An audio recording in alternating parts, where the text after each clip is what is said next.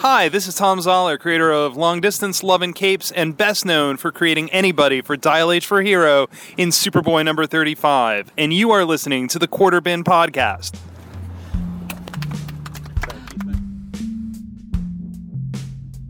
This is Professor Allen, and welcome to the Quarter Bin. In every episode of this podcast, I will summarize, criticize, discuss, and review a single issue from my comic book collection, which I will select sort of at random. Any book from my comic book collection is eligible as long as I paid no more than 25 cents for it. Was the issue worth 25 cents? Was it a bargain at 25 cents?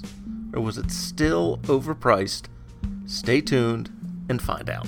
For this 109th episode of the Quarter Bin Podcast, we're looking at Marvel Superheroes Magazine, number 1. From Marvel Comics, of course. Cover dated October 1994. This issue features full-length reprints of Daredevil 159, Fantastic Four 232, Incredible Hulk 314, and Iron Man 115.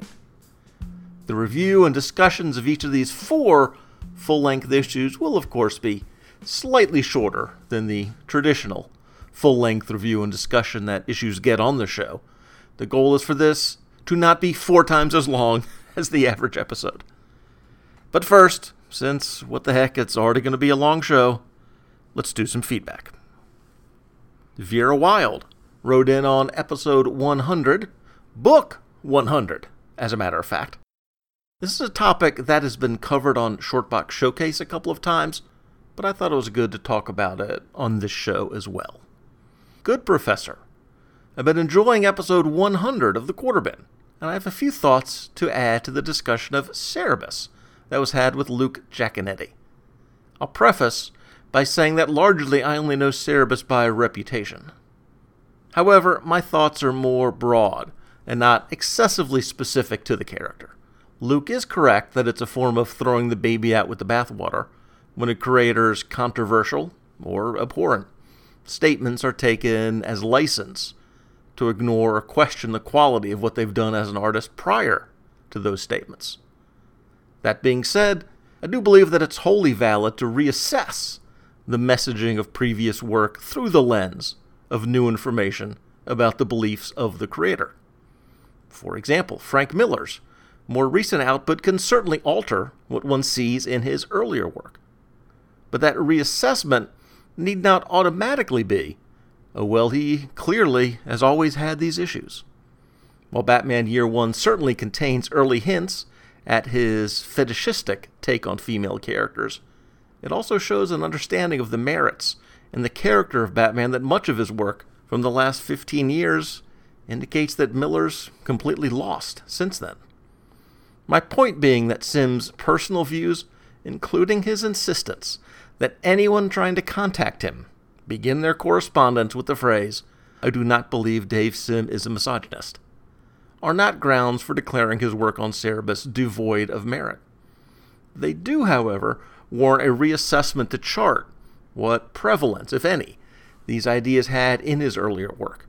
Separating artist and art sounds great in theory, but to do so completely presumes that art exists in a vacuum.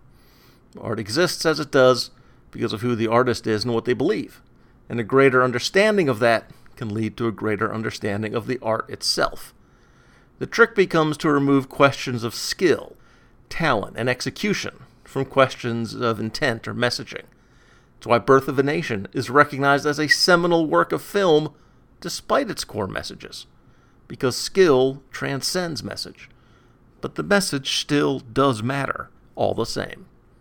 I think I've rambled on enough. Keep up the great work. Sincerely, Vera Wild, gender-fluid vlogger and burlesque queen. All great points, Vera, and that's what makes it a controversial topic. That we all have different lines, different tripwires that make someone or their work unacceptable. For example, one of the things that gets my goat is 9/11 truthers, of which Ed Asner is one. It seems I'm the only person who cares about this, as when he is brought up, it's in regards to Mary Tyler Moore or Up or Granny Goodness, and he's regularly referred to as beloved or some other similar adjective, My own conspiracy theories about mainstream media tell me why he gets a pass on this, why his beliefs that 9/11 was an inside job is not brought up, but I can't find my tinfoil hat right now, so I won't go into details. And my favorite novel of all time was turned into an excellent Oscar-nominated movie back in 1979, starring the lovely Nastassja Kinski. But it was directed and co-written by Roman Polanski, so I haven't seen it in a long time. It's a beautiful story, beautiful adaptation. He did a beautiful job directing it, but personally, I can't. And I try my best to not judge people too harshly who can watch and enjoy Tess.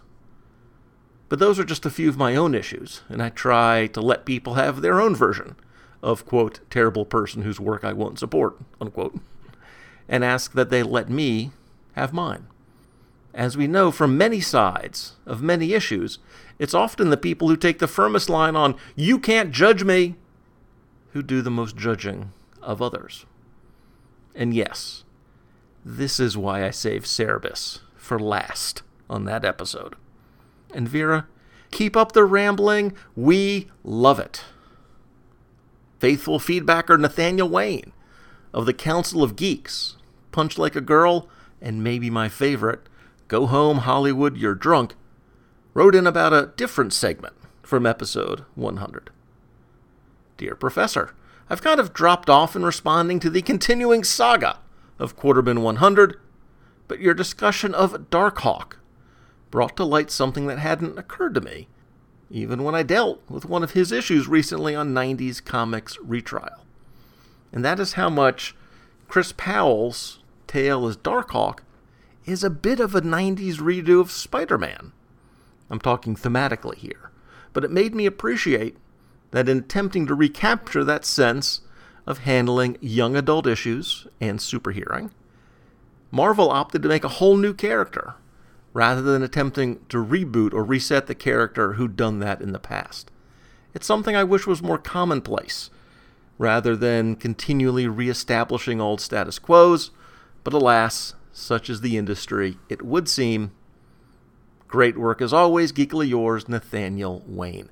That's an interesting take on Darkhawk, Nathaniel, and I like the idea of them coming up with the concept of revisiting the young hero, which X-Men and Teen Titans had proven could be a profitable area, and trying to hit the jackpot again, but doing it with a new character. And as J. David Weeder pointed out in that segment, 50 issues isn't bad, but on the other hand, that ain't Spider-Man sort of longevity. The following statement is based a little bit on how you define things, but neither DC nor Marvel has come up with or many, truly original, non-legacy powerhouse characters in a decade, 2 decades, 3 decades. I'm not counting Harley Quinn, she started on TV. So for them, the reboot is always the go-to answer, or the legacy character. And that's given them a chance to introduce Miles Morales, Kamala Khan, Jessica Cruz, Simon Baz, into characters and situations that have a better chance of succeeding than if they had introduced them as wholly new characters. There's something safer from a publishing perspective about relating these characters to existing properties than coming up with something new out of whole cloth. Nathaniel also wrote in about episode 107 and whether characters like Adam Strange have a place in this modern world of ours. I think you really hit on something with how finding out what space is actually kind of killed a whole genre of sci-fi. Once you knew for certain there were no princesses or dragons hiding on the moon, it didn't feel appropriate to read stories where that was the case. Evidently, Nathaniel thinks we've been to the moon. Oops, sorry, I did find my tinfoil hat after all. These days, he continues, if you want stuff that fantastical, you usually have to go to fantasy, where worlds are built from scratch and are allowed to make their own rules. It still turns up in sci-fi from time to time, but generally only in Star Wars-style space operas. And yes, I think this is part of the issue for adapting Fantastic Four as well. A YouTuber I'm rather fond of, his channel is called Movie Bob, came up with a pretty well thought out pitch for how to do the FF now without having to reinvent that sense of pioneering or exploration.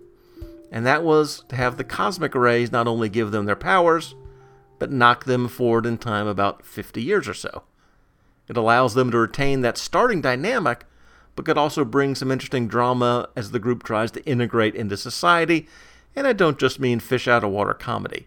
Think about how female empowerment and body positivity would benefit characters like Sue and Ben, while Reed would find his father knows best archetype makes him the one without a place in the new world.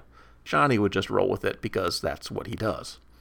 Again, I can't take credit for these ideas, but I thought they were worth sharing. Geekily yours, Nathaniel Wayne. Again, thank you, Nathaniel. My updated FF pitch would involve them being space tourists on maybe like an Elon Musk type of SpaceX private rocket thing. Maybe they're family, maybe they're strangers, but things go wonky, cosmic rays, and the rest is history. And maybe the Musk analog becomes their doom. But I'm intrigued by this idea you mentioned of adding the time displacement element as a potential source for drama, and maybe occasional humor. But I do agree with you, you don't need to lean into that. That at some point that becomes a little too tropey. I wonder if Marvel was looking for a reason to put the classic, quote-unquote, FF on ice, and the movies and studio issues gave them a chance to sideline the team, and they took it. Like I've said many times, I'm bummed that Strange, the Challengers, the Metal Men, that there's no room for them anymore. A lot of the noirish characters from the 30s fit in here too. Shadow, the Phantom, John Carter, Doc Savage, and others. I guess that makes it more impressive when a character from back then does manage to survive. Sherlock Holmes, Conan, Tarzan. The ones that last are much more often the exceptions, not the rule. And Robert Ward was the first of a handful of people to point out that Adam Strange is on his way to being, as he called him, a fancy pants TV star. That's a reference to Strange being cast on the upcoming Krypton show on the Sci-Fi Channel. And I don't know what to think of that, as long as Strange is the guy from the 1950s, 1960s. Jetpack and a ray gun and a fin on his helmet. I could be in, I suppose. As long as they don't modernize him or gritty him up, I could be okay. I like the guy, but that means I'm hesitant. But it will be interesting to see what they do with him, that's for sure. On episode 108, we covered Moon Knight and that spider fella, and Old School Ross commented, and I think he did so for the first time. Professor, please, Moon Knight, a ripoff of Batman? Surely not. I prefer thinking of him as a moonlit echo, if you will. Very entertaining episode. Loved the moon talk. Good to hear from you, Ross. Remember, I didn't say Moon Knight was a ripoff of Batman. I said he was an improvement. The great Kansan Gregor Rujo had a few things to say about that episode as well. First, he said I could count him among those who would appreciate me tackling a kiddie comic or two here on the Quarter Bin, although he admits that he started to bristle at that description. In the older Disney and Archie comics, once you get past the talking animals or teenage hijinks, there could be some solid storytelling. I totally understand where you're coming from on that, Greg. I even tend to agree with you. But I use the term, and will probably continue to, for a couple reasons. One, I think it's kind of cute. And two, I think it clearly communicates to other people the kind of books I'm talking about. Yes, there are Disney books with more intricate plotting and epic sweep than your average regular comic. But I think in terms of communication, the phrase is clear. I think when I say kiddie comics, the image that people have in their mind of the kind of books I'm talking about, Archie's, Disney's, Harvey's, that's pretty accurate. So I don't know of another phrase that communicates what I mean by that term as clearly and accurately to most people as that term does. Greg continues, I love finding copies of Marvel Team Up in the discount bin. totally agree. They're perfect examples of lazy Sunday afternoon comics, rarely flashy, solid storytelling, usually done in one. Perfect reading material in between loads of laundry on a Sunday afternoon. Again, totally with you on that, Greg. The great Kansan also commented about the comic for this episode. Yay, magazines! Back in the day, they were perfect lunch break material. Well, buddy, for old time's sake, I hope you're listening to this episode on your lunch break. Dr. Ange from the Supergirl blog Comic Box Commentary wrote in on the issue of violence and nonviolence that was part of that team-up issue. Interesting issue. I'm a sucker for the old-school team-up books. They open up the larger universes to me as an early reader. So I love finding them in cheap bins. And like the great Kansan pointed out, these books, Marvel Team-Up, 2-in-1, DC Comics Presents, they are all over the cheap bins. As for the themes of violence and nonviolence, it's a good thing to think about. I loved these thought-provoking stories as a kid because, well, I would think about this stuff later. Nowadays, when comics are an escape from thinking about stuff, and because current creators tend to be more preachy and one-sided in their approach to heavy topics, I grow weary. I do find Spidey's complete inability to comprehend nonviolence interesting. With great power comes great responsibility, true, but maybe the responsibility is to not use that great power. While for me, Philip thrashing the White Dragon makes sense, perhaps to him, the greater good would be to not resort to violence. Good stuff and good commentary. Thank you, Doctor. Interesting take on responsibility, and also on preachy comics. And certainly, those team-up books are always plucked from cheap bins when I find them. You know, I do wonder if nowadays the theme of this issue would be, Peter, you can't judge Philip. And we heard from Darren Sutherland, half of the, I'd say 41% of the podcast team behind Trekker Talk, Warlord Worlds, and the other one that starts with X's. Hi, Professor Allen. I'm doing a little catch-up on your show today by listening to QBP 107 and 108, and wanted to write. It was fun to hear you cover an Adam Strange story, knowing you're a big fan, and you handled the missing pages with aplomb. You know, Darren, aplomb was exactly what I was going for. It immediately reminded me of the excellent Adam Strange Future Quest crossover. Wondering what your thoughts were on that. Personally, I loved it. I thought it was a nice way to introduce the character for fans who aren't familiar with him, and of course it was easy for me to like it since I'm a big fan of Johnny Quest. Let me answer this before he moves on to the last topic. Yes, it was so much fun to talk about Adam Strange, and I do agree with Darren that the Future Quest tie-in was very enjoyable. It was definitely one of the better of those crossovers, though Space Ghost and Green Lantern was pretty solid as well. I talked about all 4 of the Hanna-Barbera crossovers on a comics reading journal a few months back. And then Darren goes to a topic I was hoping someone was going to mention.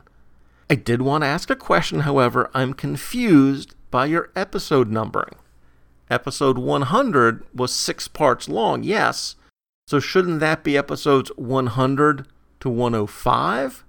And the next numbered episode should be 106 instead of 107? Did I miss an episode somewhere?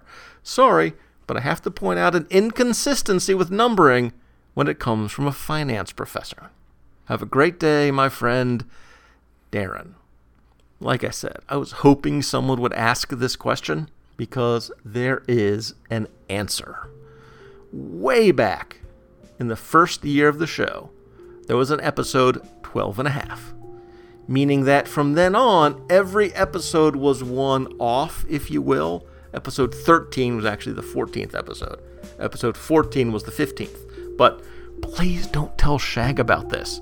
He gets very picky about these things. Shag's absolutely right. Oh, at 2 podcastings, Michael Bailey? This does mean that the classic episode 50 was actually the 51st episode of the show, and that the 6 parts of episode 100 were technically the 101st through 106th episode, not as Darren assumed 100 to 105. So this was my chance to finally set it all straight. Darren's math analysis is correct, but with that additional episode 12 and a half, episode 107 was actually, finally, the 107th episode. As always, thanks for the feedback, everybody, and let me give you a chance to think about that math stuff for a minute or so. We're going to take a break here, and when we come back, we'll start our coverage of Marvel Superheroes Magazine #1.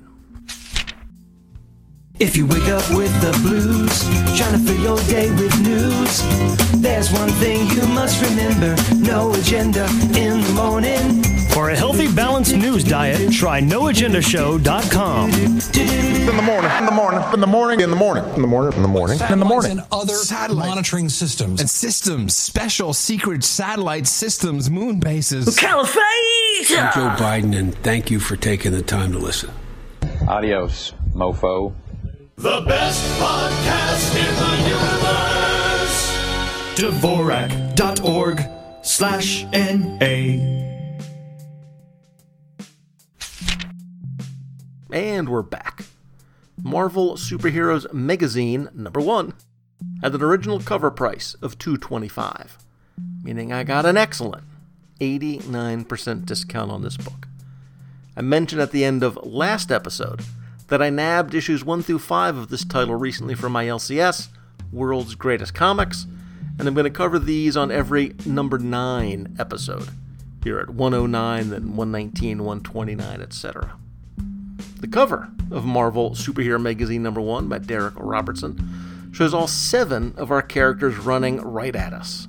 The Thing is front and center, looking tough, smoking a stogie. Daredevil is throwing his baton, Reed is stretching, Johnny is flamed on, the Hulk is angry, and Sue and Iron Man, well, they're on the cover too, I guess. I mean, it's not bad for a jam piece. It tells you who everyone is and who's going to be in the book. And there are blurbs on the side of the cover about each story. The format for these number 9 issues might change as we work through these. I'm not totally sure what the best way is to efficiently cover 4 full-length stories, but we'll work it out, starting right here.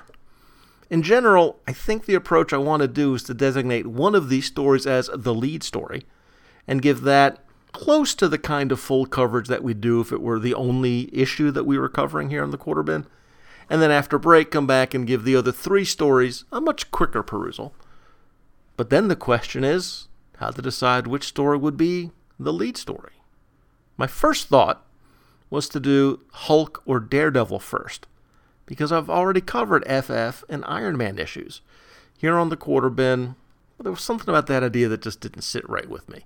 So then I thought maybe some sort of rotation among the reprint titles in the book. Make sure each one gets the lead story treatment at least once. And I think I'm going to try to do that as the series rolls on with 119, 129, etc. But in terms of which one to make the lead story for this episode, I made it simple. Spoilers, but I went with the one I enjoyed the most. And for this, issue 1, that story was the reprint from Iron Man 115. The story, Betrayal, was written by Bill Mantlo with art by John Romita Jr. and Dan Green.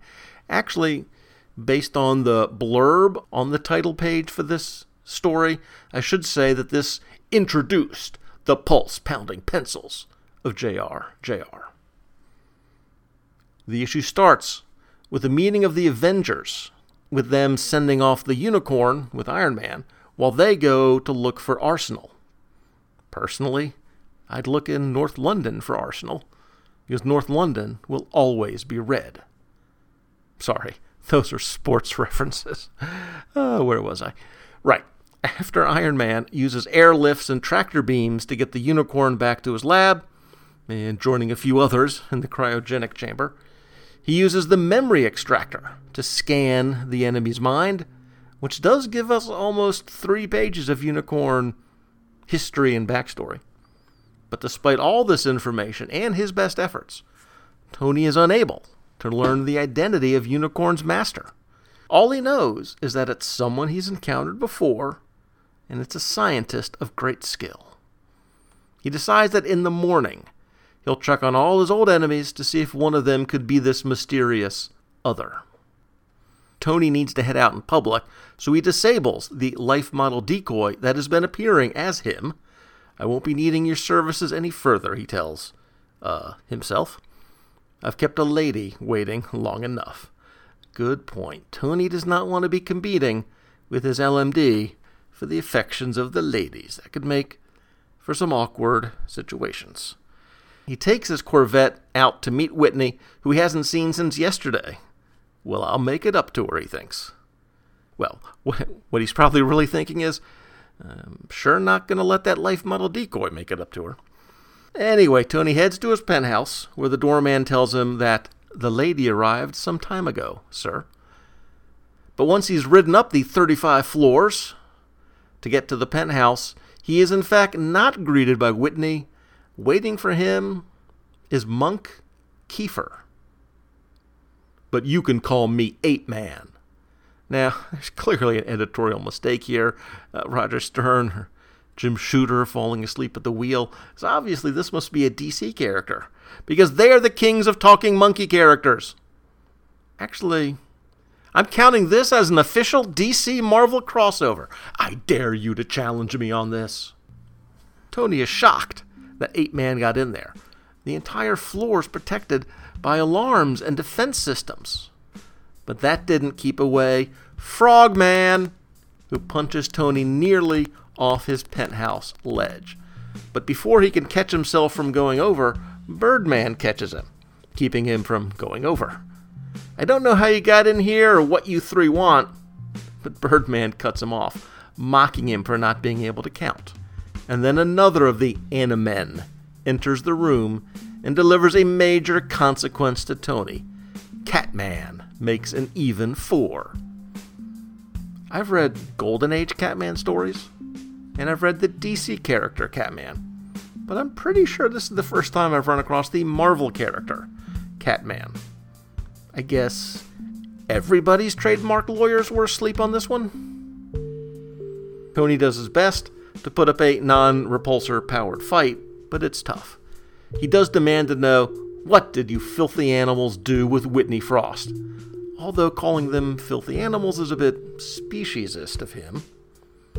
But he gathers himself for one final attack on the Animen on our penultimate page, and then he's struck by surprise from behind. As he slumps to the floor, we hear, we need Tony Stark's cooperation, not his corpse. And on the final page, Tony can't believe what's happening. That voice. It can't be, but it is. I've been betrayed. Of course, if Tony had read the opening page and knew that the story was called Betrayal, this might not have been as big a shock to him. Yes, Mr. Stark, it is I, Whitney Frost, or if you prefer, Madam Mask. And with Tony unconscious on the floor, Madam Mask and the Animen exposit the purpose of this attack. It turns out that her father, Count Nefaria, is now elderly, having been prematurely aged, and she intends for Tony to cure him or die. Like I said, I thought this story was really good. Mantlo does such a nice job moving the plot along, and I mean that literally. Tony moves from hanging with the Avengers to going to the lab to going to the penthouse. There's just such a nice and natural flow to the action. It's well paced, it's well designed, it's well executed. Of course, it's a Marvel book, created, I assume, using the Marvel method, so JRJR certainly deserves his share of the credit for this smooth storytelling as well. The opening scene wrapping up an Avengers adventure and the flashback scene detailing Unicorn's history, those were as exciting as those scenes could have been, given that they aren't inherently action-packed actions. And Bill Mantlo can be overly wordy at times, but I think he's reeled in pretty well here. There's a lot of Tony thought bubbling. But to my mind, if you've got the kind of mind that Tony has, solving the kinds of problems that he's solving, in this world, a little inner monologue is deserved, I think. And I am using the word Tony here purposefully and not Iron Man, because although Iron Man is present in the first, maybe third or half of the story, even then a lot of that time he's only wearing part of the costume. Maybe the visor's up, the chest plates are off, whatever. The most Iron Man-y thing that he does is fly the unicorn back to the lab, and that's around page 4.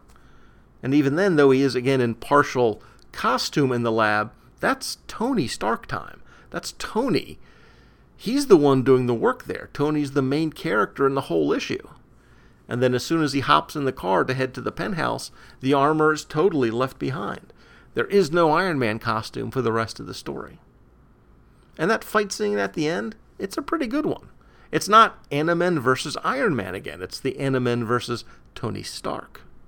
There they are in the penthouse battling him. Not because he's Iron Man. That's not who they really want. They want Tony Stark. They go after Tony Stark. And I think that's a pretty bold storytelling choice. The vast majority of this issue is about the alter ego, not about the heroic identity.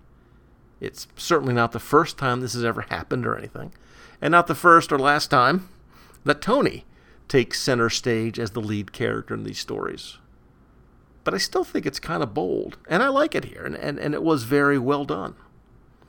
Oh, and by the way, the Animen, it's a wacky idea, and the characters are all wacky. They're not men in suits like Spider-Man's animal-themed opponents tend to be. No, these guys seem to be a talking bird, a talking gorilla, a talking cat, and a talking frog. I guess since Toad was already taken as a name in the Marvel U, they had to go with Frogman. Anyway, as wild and wacky as that team is, they did give the civilian version of Tony a tough time. And that's reasonable. I do like that he's courageous. He's heroic to the extent that his lack of actual powers will allow him to be. And he's ready to go in for a knockdown, drag-out, 4-against-1 fight. Madame Mask karate chopping him unconscious is actually a mercy. But she does point out with the line that they need him alive. They need his mind, not his corpse. Spoilers, but my second favorite story in this book is the Daredevil one, which also has a dramatic reveal at the end. But this ending was really strong, and to me that pushed it over the finish line to make it my favorite story.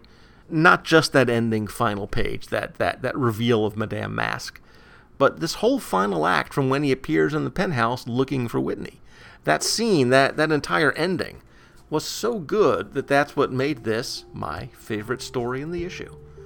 So good work, Bill Mantlo, and good work, JR. Just so you know, these magazines are not random reprint issues. The goal was to reprint long runs, long storylines. Now, the title was canceled long before some of the plans that they talked about, could happen. And even by the time we get to issue 4 or issue 5, there's a little bit of change to that. But for a while, we get consecutive issues of all of the titles. In other words, when we get to issue 2 of this, in episode 119, we will get the next Iron Man issue. So we will see where this story goes, and I'm looking forward to that. Alright, I'm going to take a break here, and like I said, when we come back, we'll do quick reviews and discussions of the stories featuring Daredevil, as I mentioned, and also the Hulk and the FF.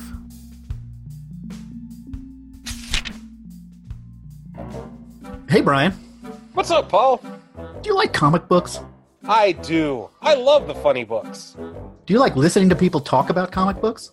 Why, yes, Paul. I find that both entertaining and informative. Well, that's great, because there's a new podcast where each episode, a famous run or story arc is discussed in detail in a fun and totally not rambling way.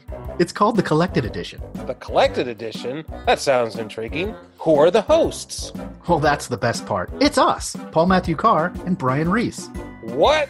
Fantastic! I love us. We're awesome. Where can folks find this amazing podcast, Paul? Well, I'm glad you asked. The Collected Edition can be found on iTunes, Stitcher, and Google Play, as well as online at collectededitionpodcast.com. That's great. I'm going there right now. Me too.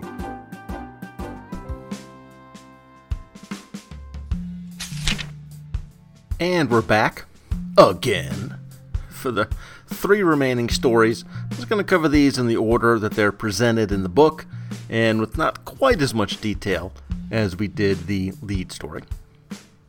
We start with a reprint of Fantastic Four 232, Back to the Basics, written and penciled by John Byrne and inked by Bjorn Hain, who is also John Byrne, but that might be a secret. Don't tell. Actually, the theory behind his use of a pen name for the inking was that he wasn't known as an inker at this point in his career and didn't know how those inks would be received. So he distanced himself from them, at least to whatever extent an anagram of your own name serves as distance. We start with Diablo, the master of arts alchemical. Arcane potions fill the air with their noxious fumes, and candlelight glimmers in eyes not a little mad. I think Byrne means mad here in both its definitions, actually. There are little images of the FF burning, and Diablo promises that soon I shall destroy them as easily as I have conjured these images. But even as Diablo cackles at his anticipated victory, his neighbor, Mrs. Milligan, knocks on the door, calling out to him, "Mr. Obaid! Mr. Obaid!" See, now we see where John Byrne got the Bjorn Hain idea. This issue is full of anagrams, or at least technically, Obaid is just Diablo, spelled backwards. The neighbor wants to know what the terrible smells are, and Obaid, using a masking spell, tells her that he wouldn't think of cooking in his room. Fortunately, soon she will pay, and all her sniveling, snooping ilk will be crushed beneath Diablo's heel. He sends his primal spirits out to seek out his enemies and crush the Fantastic Four. Which, as far as villain goals go, I kind of support this one. Anyway, at one of Manhattan's most exclusive beauty salon, Sue Storm Richards is getting her hair done. The hairdresser notices something happening across the street at the construction site. What it is a big, ugly, earthen dirt monster thing. "I am come for she who is the invisible girl." They battle, and he fills the room with flying, clinging dirt coating her. It's hardening, like cement. I can't move. A few short blocks away, Ben Grimm and Alicia Masters exit a performance of Elephant Man, which has moved Ben to tears. Then he is attacked by H2O. "A bubble of water. It's all around me, moving when I move." He'll drown soon. "Gotta keep calm. If I panic, I'm done for." No matter how deep he burrows to get away, this blasted water bubble stays with him. And as a blood-red veil begins to draw closed across the thing's brain, the Human Torch flies over Central Park and lands next to Frankie Ray, his old girl buddy. But before they can get to their deepest feelings, a whirlwind whips them up, then drops Frankie to the ground. Johnny is spinning too fast. He can't flame himself on. He is dropped as well onto some rocks and slumps into semi-consciousness. Just minutes away, Reed Stretchyface is attacked by a flame person, who he assumes is Johnny, but is not. "I am he who is the living flame, and I am your death, Reed Richards." Oh, if only. But Reed bounces away, only his speed saving him from serious injury. So close. He, Reed, turns into a giant sail, and while he floats over Central Park, Frankie Ray waves him down. She says that a wind thing attacked him, and Reed knows what's happening. The elements are attacking them, and they need to find Sue and Ben. Sue has used a force field to escape the dirt monster and flees onto the street. She tracks down Ben at the theater that they were at, while he sees a sporting goods store nearby, hoping that they have scuba gear. The salesgirl recognizes the thing, recognizing that a water bubble is surrounding him and recognizes that he needs a scuba tank. Here, ladies and gentlemen, is the actual heroine of the issue. He manages to escape the water bubble, which then takes over the salesgirl, but the Thing sets her free too. As the water bubble is ready to attack Thing again, Sue uses a force field to protect him. The dirt monster attacks Sue again, but Ben is able to clobber in time him to pieces. Reed and Johnny arrive, and all 4 elemental beings are defeated through the power of transmutation. Ben worries that they're committing murder by destroying the elements, but Reed convinces him that no, these were not actually technically living beings. So Reed loves killing these things, but Galactus, he lets him go scot-free. Nice to know that his ethics are as flexible as his body. Later, at FF's HQ, Stretchy Boy explains that he thinks alchemy was used against them. Thing points out that means Diablo? You've slipped a cog, Reed. He's dead. I saw him die in a solar furnace. But Reed explains what every comic book reader knows. We saw no body, Ben. And with a little help from Dr. Strange on the last page, they nab Diablo on his sneaky way out of town. And as the FF depart, Dr. Strange actually gets the last words, thinking that they and the FF battle common foes, albeit in their own way, as long as men like Diablo seek to turn the world's natural order to their own evil purposes. The end. I think this was a pretty great choice for this reprint title. It's the start of the Byrne run, his first issue, so a great place to start. And he does a pretty good job giving each member their own scene, their own setting, their own fight, and then they all come together as a team to defeat a recurring enemy. I mean, he does a lot of stuff really well here. First of all, in Sue's scene at the salon, the hairdresser comments that this new look is going to make her look 20 years younger, to which she snarkily replies, "Wonderful, Milo. I'm sure my husband will love being married to a child." Of course, depending on your interpretation of the earliest timelines in Marvel history, Sue was indeed a child when he met her. That line, the specific wording of it, Byrne had to have been making a joke there, a sly reference to Reed and Sue's interesting history. That line can't be there for any other reason. Also, historically in these books, Johnny gets knocked out a lot, gets knocked unconscious. And in this case, when the whirlwind drops Johnny, Byrne makes sure that he is very specifically knocked semi-conscious. Again, I think that Byrne is making a very, very inside joke with that line. And Diablo is a good villain to start with. He's not a major FF villain, but he is a legitimate FF villain, if you know what I mean. And I guess that Frankie Ray is a character that Byrne brought back for his run, at least the first year or so of it, from what I understand. I like that he's taking these parts of continuity, these bits and pieces of FF history, and using them, referencing them as his run starts. It's a nice way to ease readers into his style of storytelling, giving them enough bits of familiar stuff. I would guess that there would be a comfort level with this issue for older readers of FF. It's just a handing off of the reins to another creator who's definitely going to put his mark on the title, but is doing that within the constraints of the history up to that point. Good stuff. Next up is a reprint of Daredevil 159. The story, Marked for Murder, was written by Roger McKenzie and arted by the great team of Frank Miller and Klaus Janson. From what I can tell, this is Miller's second issue, penciling the title.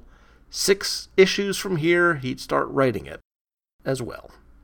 A group of assassins for hire are gathered around a table watching video clips of Daredevil. But no, this is not a fan club. A Mr. Poindexter wants to hire one of them to kill the hero. A small-time mobster named Eric Slaughter takes the contract for a cool $500,000. The next day, Slaughter sends some of his thugs to the courthouse to observe Nelson and Murdoch in action. They want them to deliver a message to Daredevil, since he has an arrangement with the lawyers. They jump the guys in the alley outside the law office to deliver the message that Daredevil is to meet Mr. Slaughter tonight at midnight on Pier 42. Otherwise, they'll be back to finish the job. To avoid any further threats against Foggy, Daredevil complies with the mobster's wishes.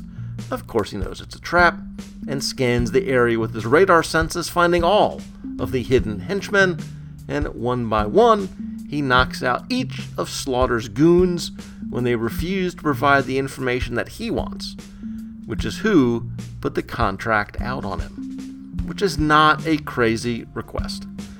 But before Daredevil can interrogate the last criminal, that man is killed by Poindexter. And in the final page, the epilogue, we see Poindexter's plan, that he knew Slaughter couldn't kill Daredevil.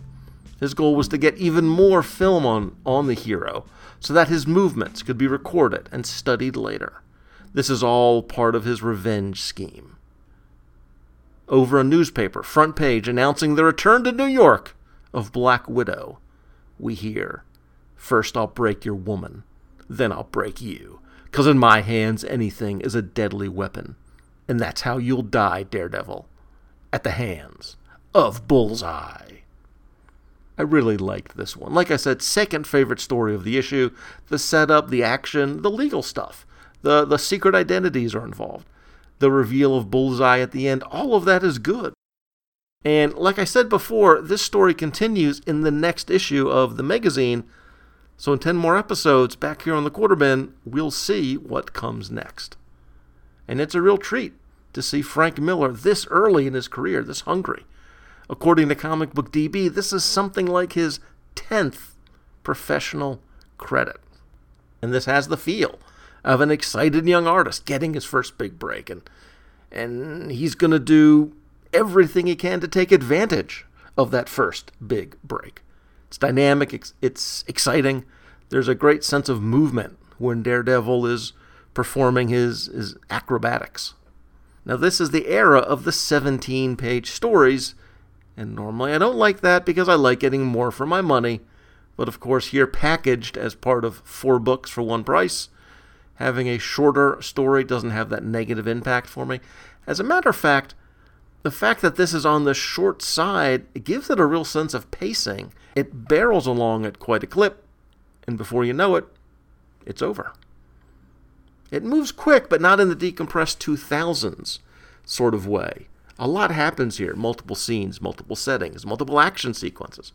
So I didn't get the feeling that I got ripped off by the shorter story size. You know, the common complaint nowadays, and often rightly so, is that you have, a 4-issue story that gets stretched into a 6-issue series to fit the trade. This issue is more like a traditional 20 or 22-page story stuffed into a 17-page frame, and that's okay. I like that this book took some time to read, and that, as I like to describe it, stuff happened. Another good story, and again, I'm looking forward to seeing what happens next. That brings us to the last story of the issue, a reprint from Incredible Hulk 314, the story Call of the Desert, written and penciled by John Byrne and inked by Bob Wiacek.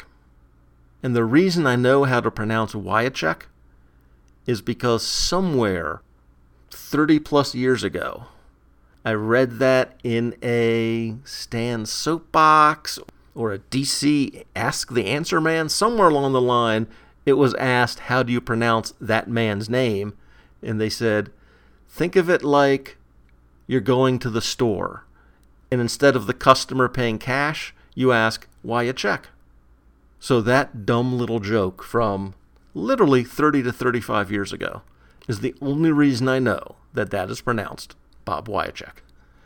For purposes of full disclosure, I found a pretty good synopsis for this issue somewhere online. I really can't remember exactly where, and I did use that as a jumping off point for crafting this synopsis. This story, by the way, follows the events of Alpha Flight 29. I know. Only Shag cares. The Hulk is back on Earth after a recent interdimensional jaunt, but despite the long exile coming to an end, the Emerald Giant is back, and he's not happy to be back on Earth. But then again, no matter where he is, he's almost never happy. Hulk leaps across the Colorado Rockies, and when he lands, he startles a buck. When it tries to ram into the Hulk, he snaps its neck with a single backhanded blow. The Hulk examines the body momentarily, his confusion even greater than a moment ago. There was once a time when the Hulk would have understood at least dimly what had happened to the stag. But he leaps off, and the Hulk's overhead passage is witnessed by a young boy who also sees a strange ship, a flying saucer of some kind, buzz overhead, maybe chasing the Hulk. The child runs back to town to tell everyone what he's seen. At Northwestern University, just outside of Chicago, Professor Leonard Doc Samson is in his office. He's been working in the psych department since the Hulk was exiled from Earth. A faculty colleague informs him that his old buddy has been spotted in Colorado. Samson tells the others that he'll be taking some leave and leaps towards where he believes the Hulk is heading. Meanwhile, at an apartment that Betty Ross has been sharing with her new boyfriend Ramon, she snaps at him for calling her babe. Ramon turns on the radio, and Betty hears that same news report about the Hulk, and she knows what she must do. 12 hours later, Doc Samson arrives at the ruins of Gamma Base, his long green hair flowing majestically in the breeze. He assumes that Hulk will be drawn here as it's the only place he can consider home. Doc flashbacks the accident that led to the birth of the Hulk, and the very creature he is seeking lands right before him with a mighty shoom.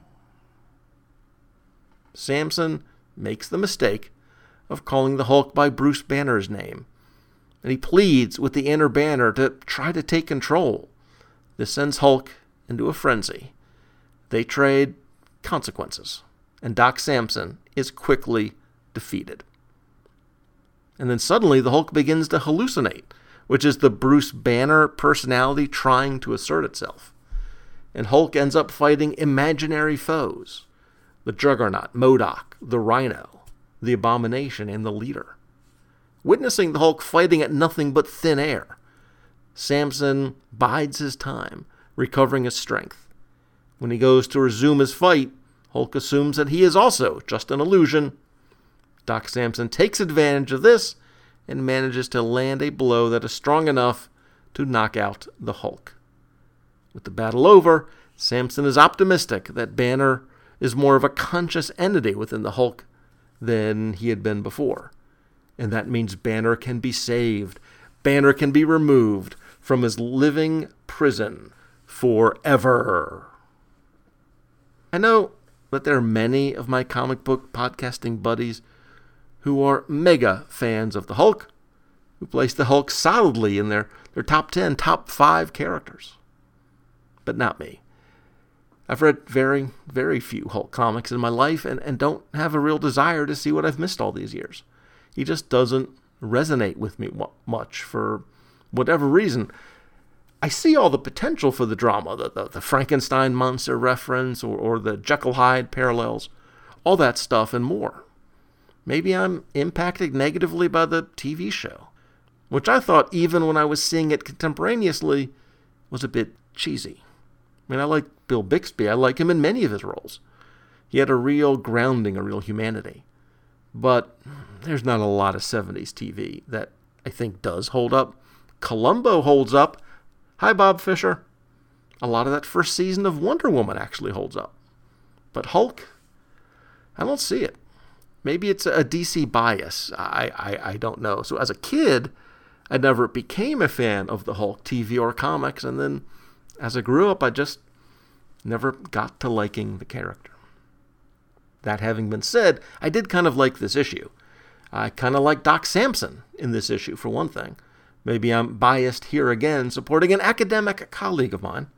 Although, when I have to take time off to miss a few classes, to say nothing of faculty meetings or committee work, there's a bit more of a process involved than just announcing you're going to miss some time and then leaping off across the country.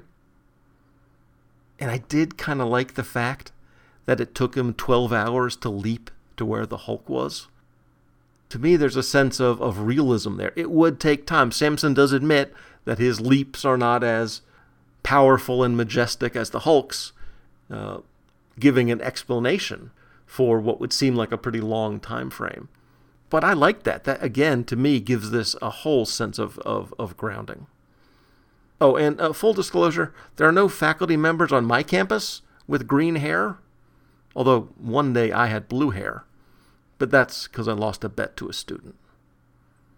But that's a story for another day. Back to the realistic stuff. I do like that they put Doc Samson at a real university, Northwestern, in the correct suburb, Evanston, of the correct city, Chicago.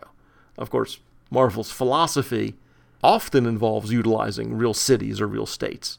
But they've been hesitant to use a real university. Empire State U, not a real college. So I was glad that Northwestern, a very good real-world college, by the way, gets a shout-out here. So this was, again, a solid story, solid theme, great fight scenes, even if many of them just turned out to be in the Hulk's head. And like I've said about every story in this issue, I look forward to reading number 2, seeing where all of these storylines go, and to talking about them 10 episodes from now. The verdict on Marvel Superheroes Magazine number 1, 96 pages of solid content. John Byrne, Bill Mantlo, Frank Miller. Are you kidding me? Absolute top of the line, 100% quarter bin steel. I am getting tired from patting myself on the back so much for grabbing these ones. Well, that wraps up my coverage of Marvel Superheroes Magazine number 1, bringing episode 109 to a close. In episode 110, we'll be looking at a work by the birthday boy, the king, Jack Kirby. And probably not the only Kirby or Kirby-related book that we'll do in this, the year of his 100th birthday. And that work of his that we'll cover next episode is The Eternals, number 9, for Marvel Comics, cover dated March 1977. If you have any questions or comments about these issues, the episode, or the podcast in general, feel free to contact me. Until next episode, I'm Professor Allen, and I'll see you in the quarter bin.